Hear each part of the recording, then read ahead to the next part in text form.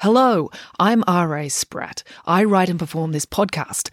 If you'd like to support the show, I'm a children's author, so you can buy a book by me, or you can buy me a coffee by going to buymeacoffee.com/storiesRASpratt. It's an easy way to make a small thank you gift to the show so I can keep kicking this can down the road. The podcast directory you're using right now should have a link to my Buy Me a Coffee page in the show notes, or you can type it into your browser. That's buymeacoffee.com/storiesRASpratt. All contributions are gratefully appreciated.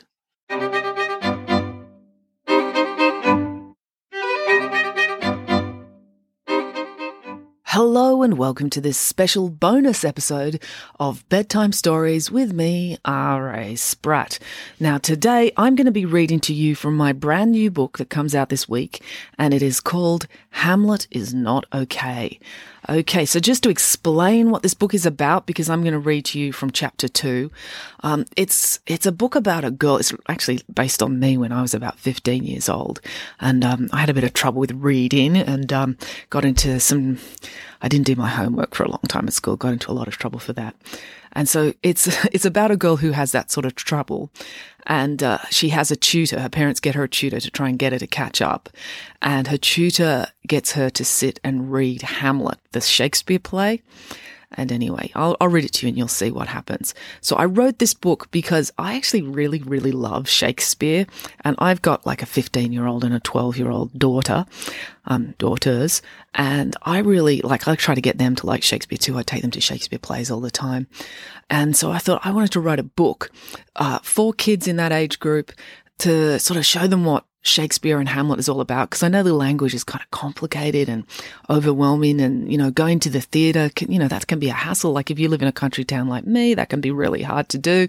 So I've written this book to try and make Shakespeare a bit more accessible. And for kids who maybe haven't seen a Shakespeare play, this book is sort of, will give you an idea of what it's all about and give you a taste for the language. So I'm not going to explain any more. I'm just going to get into it. I'm going to read you a bit from this book. And as I say, I'm not going to read from page 1. I'll jump into chapter 2, and I'm sure you'll pick it up as you go along. All you need to know is the lead character is called Selby. Okay, here we go. Chapter 2, Crime and Punishment. And so the next day after school, Selby came straight home, because home was the bookstore. They lived in the apartment above the shop. She dropped her bag behind the counter and went to work. It was not a very busy bookstore at the best of times, but it was particularly quiet in the afternoon. Mum and Dad were still really angry with her, so Mum disappeared down to the back of the store to do stock taking, and Dad took all the deliveries down to the post office to ship. Selby just had to sit at the counter so that passers-by could tell that the shop was open, and shoplifters wouldn't come in and steal anything. Not that there was a lot of shoplifting in their town. The Venn diagram of the literate community and the type of people who would steal didn't overlap much. Most of the stealing was done by old ladies, too embarrassed to be seen by in romance novels, and they wouldn't be put off by a 16-year-old sitting at the counter. You'd actually have to insist on looking in their handbag to catch those. Then they'd probably just pretend to have dementia. It sounded harsh, but Mrs. Dunk was 87, and she'd been doing it for years. Her son was good about coming in once a month and paying up for her, though. Selby just sat and stared. She tried not to slouch, she knew that was a bad look, so she sat as upright as possible, with a neutral expression on her face, and waited for a customer. It was a long wait. Selby had seen a TV documentary about meditation. She tried doing it now. She reasoned if she could just let go of her physical self, this situation might not be so painfully boring. She focused on her breathing and emptying her mind. She started to feel heavy and relaxed. Her head started to dip forward. She was just drifting off when... "Do your homework!" snapped Mum. Selby's head snapped up. She had a surge of adrenaline. Mum was glaring at her from the cooking section. Selby remembered she was in the bookstore being punished. She shook herself to wake up more. She took out her folder from her bag and flipped to the maths section. It was quadratic equations. She didn't mind them. She'd done all the homework at lunch. She wondered if she could get away with just sitting and staring at this page. No, that wasn't fair. Her mother was right. She should do her homework. Selby flipped to English. The homework essay question stared back up at her. A wave of sadness washed over Selby. She really, really didn't want to write this essay. She closed her eyes, hoping it would go away. She flicked back to maths. She'd rather just stare at that. Just then the shop bell tinkled. A customer. Selby's eyes flew open. A tall, dark-skinned boy, a couple of years older than her, entered. "Ugh, it's you," she said with a groan. It was just Dan, a friend of her brother's. All her brother's friends were annoying. They were all huge geeks who loved all the huge geek things. In her mind, Dan would always be Sam Gamgee. He dressed up as Sam to Eric's Frodo so they could go to their 4th grade book parade as hobbits from Lord of the Rings. Dan was now 6'2" and skinny, but he would always be a short, hairy-footed creature to her. "Exemplary customer service, little one," said Dan. "Whatever," said Selby, picking up a pen and trying to focus on her work. Dan walked over to the counter. Selby ignored him, but he didn't go away. She glanced up. "Can I help you?" "I doubt it," said Dan. "I'm pretty sure I know the stock in this bookstore better than you do." Dan came to the bookstore every single day. When he was 9 years old, his mother had died. No one knew what to do with him. His dad was an electrician who'd emigrated from Zimbabwe. He was a great dad, but he struggled to know what to say to his huge nerd son. Then Dan's grandfather had a good idea. He set up an account with the store and promised to buy Dan any book he wanted to read until he finished high school. Dan had, as a result, read a lot of books.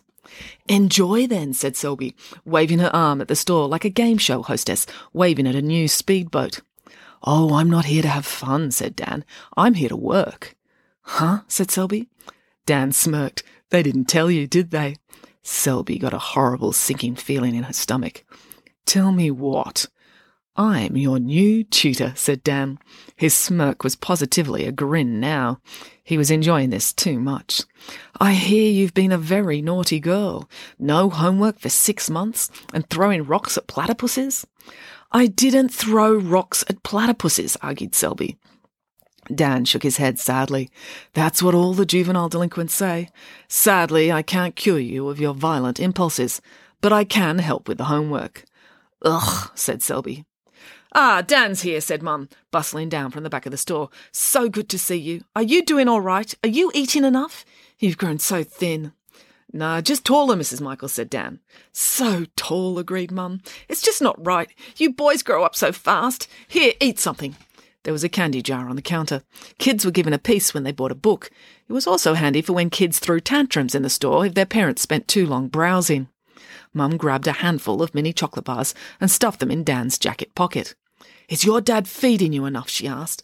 "I can always send over a home-cooked meal." Selby snorted back a laugh. "Ha! Mum was not a good cook." Mum glared at Selby.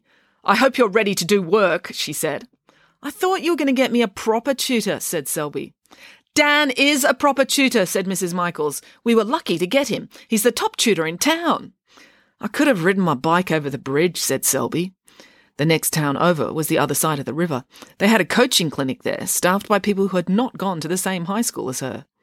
"And who knows what mischief you would have got up to," accused Mum, "when you stopped to throw rocks along the way." Selby rolled her eyes. She was branded. That was the thing about living in a country town. Once word got out that you've done something strange, it would stay with you for the rest of your life. She'd be in her 90s and people would still point her out and say she was the one who threw rocks at wildlife.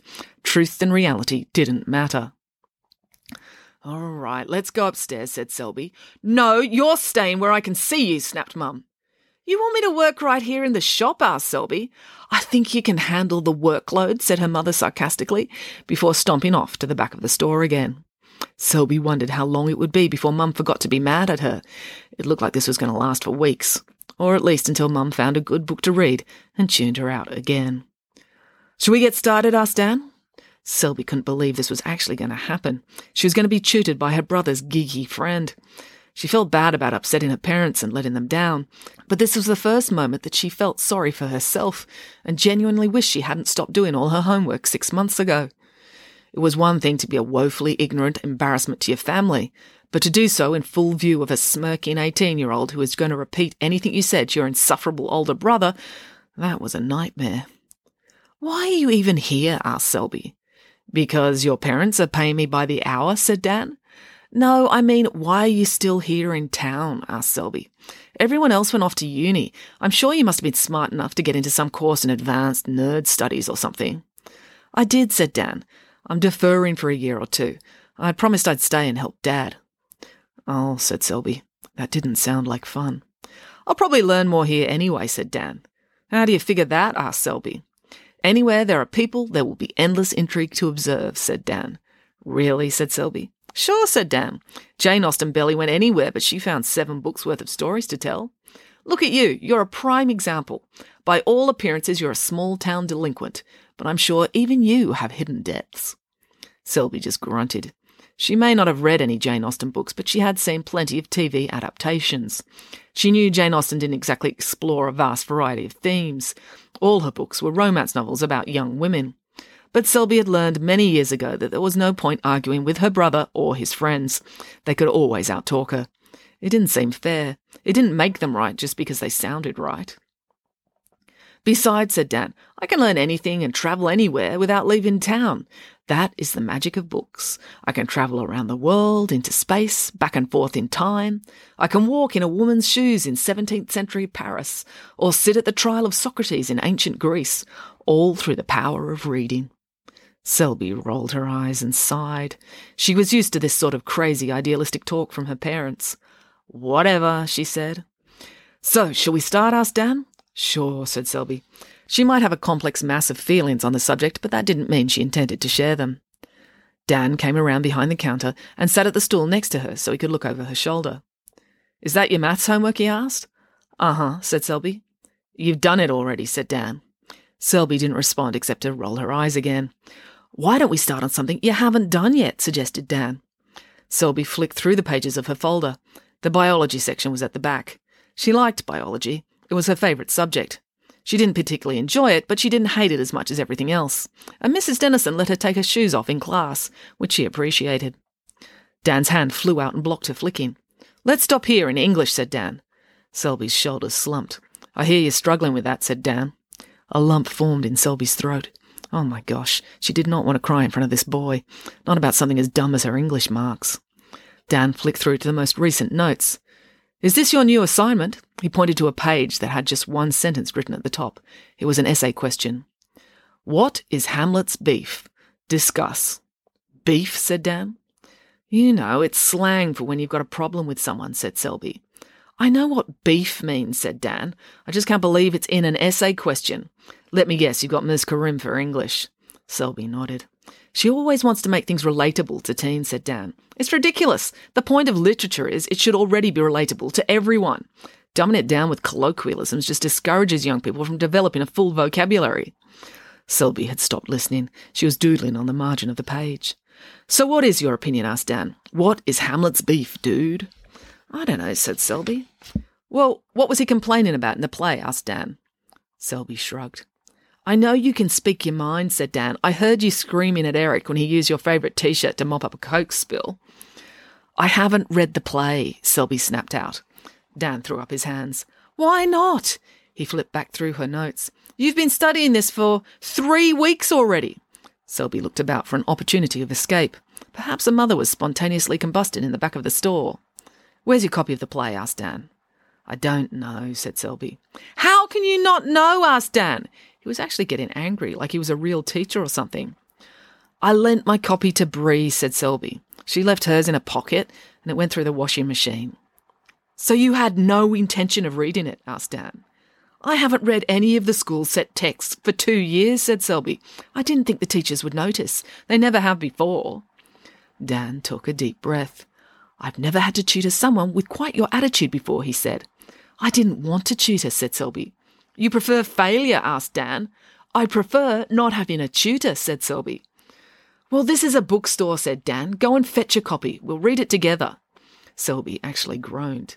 I can understand not liking a subject like PE because that can be physically painful, said Dan. But this is just reading. It doesn't hurt. For me it does, grumbled Selby.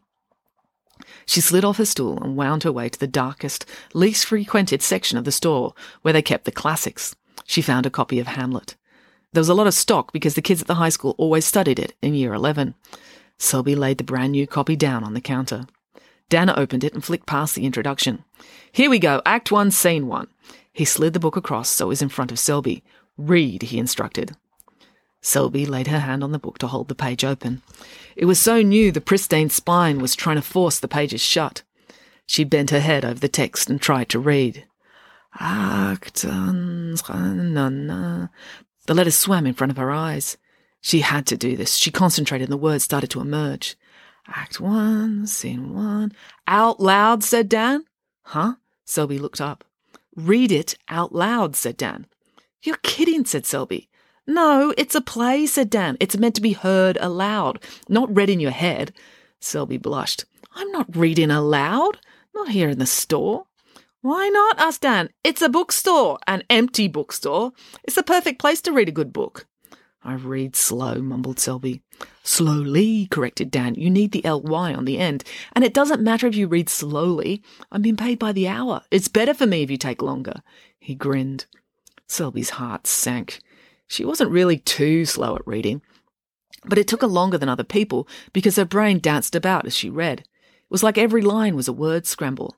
Her brain noticed every possible word permutation before going back and working out the most likely phrase. But then sometimes her brain went off on tangents, thinking about the other letter combinations, especially if they were more interesting.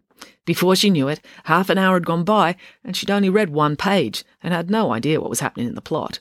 So she could read, it just took a lot of focus. Selby looked at the words. She needed to concentrate. She was determined not to embarrass herself in front of her brother's nerd friend. Sometimes it helped if she ran a finger under the words as she read.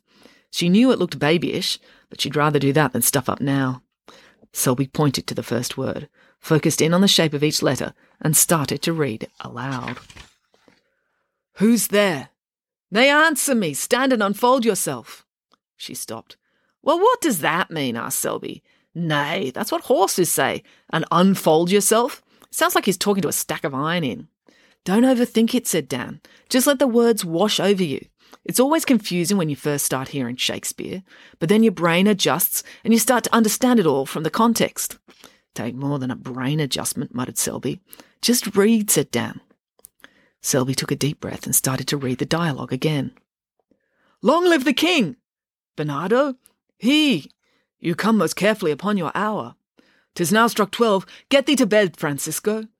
For this relief much thanks. 'Tis bitter cold, and I am sick at heart. Tinkle, tinkle, tinkle. Selby's head snapped up. It was the shop's bell. A customer had entered. Cookbooks? The customer asked. Down the back, said Selby. Mum's organising stock there. She'll be able to help you. Selby glanced at Dan. He was staring at her. It made her self-conscious. What? She asked. You have a beautiful voice, said Dan. You read very well. Selby looked into his eyes. She didn't often make eye contact with anyone, but she couldn't believe he was serious. His big brown eyes were like wells into his soul. He wasn't lying. Suddenly she wished he was. She looked away. No, I don't, said Selby. He had to be making fun of her. That's ridiculous. You do, said Dan. It's melodic, almost magical. Keep reading. Selby focused in again. Have you had quiet guard?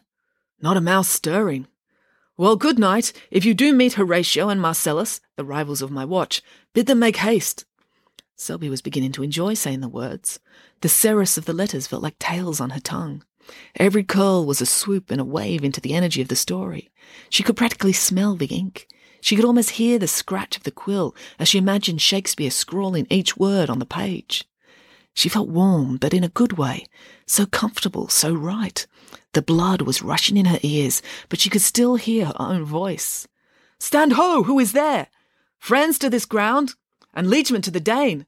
Give you good night. Gradually, Selby felt herself being drawn down, like the pull of gravity, through the page, into the book, then into the ether. There was a tremendous rushing of wind and words. She wasn't in the bookstore anymore. She was travelling, but not through space or even time. She could still hear her own voice punctuated by the mumble and applause of a crowd. Break we our watch up, and by my advice, let us impart what we have seen tonight unto young Hamlet. For upon my life, this spirit, dumb to us, will speak to him.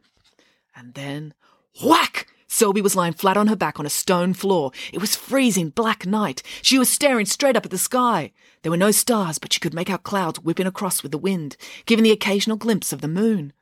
Where am I? She whispered. A hand grasped hers. Selby flinched. But when she turned, it was Dan. He was collapsed on the ground a short distance from her. Selby, he said. There was panic in his eyes. Where are we?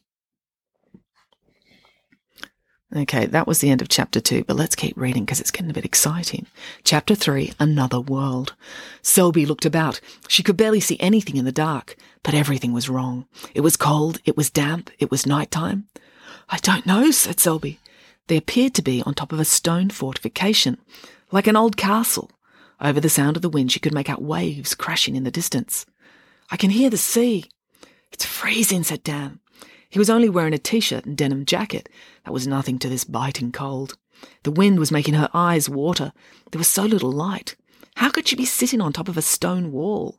There were no stone buildings in town, and what little she could see looked like battlements.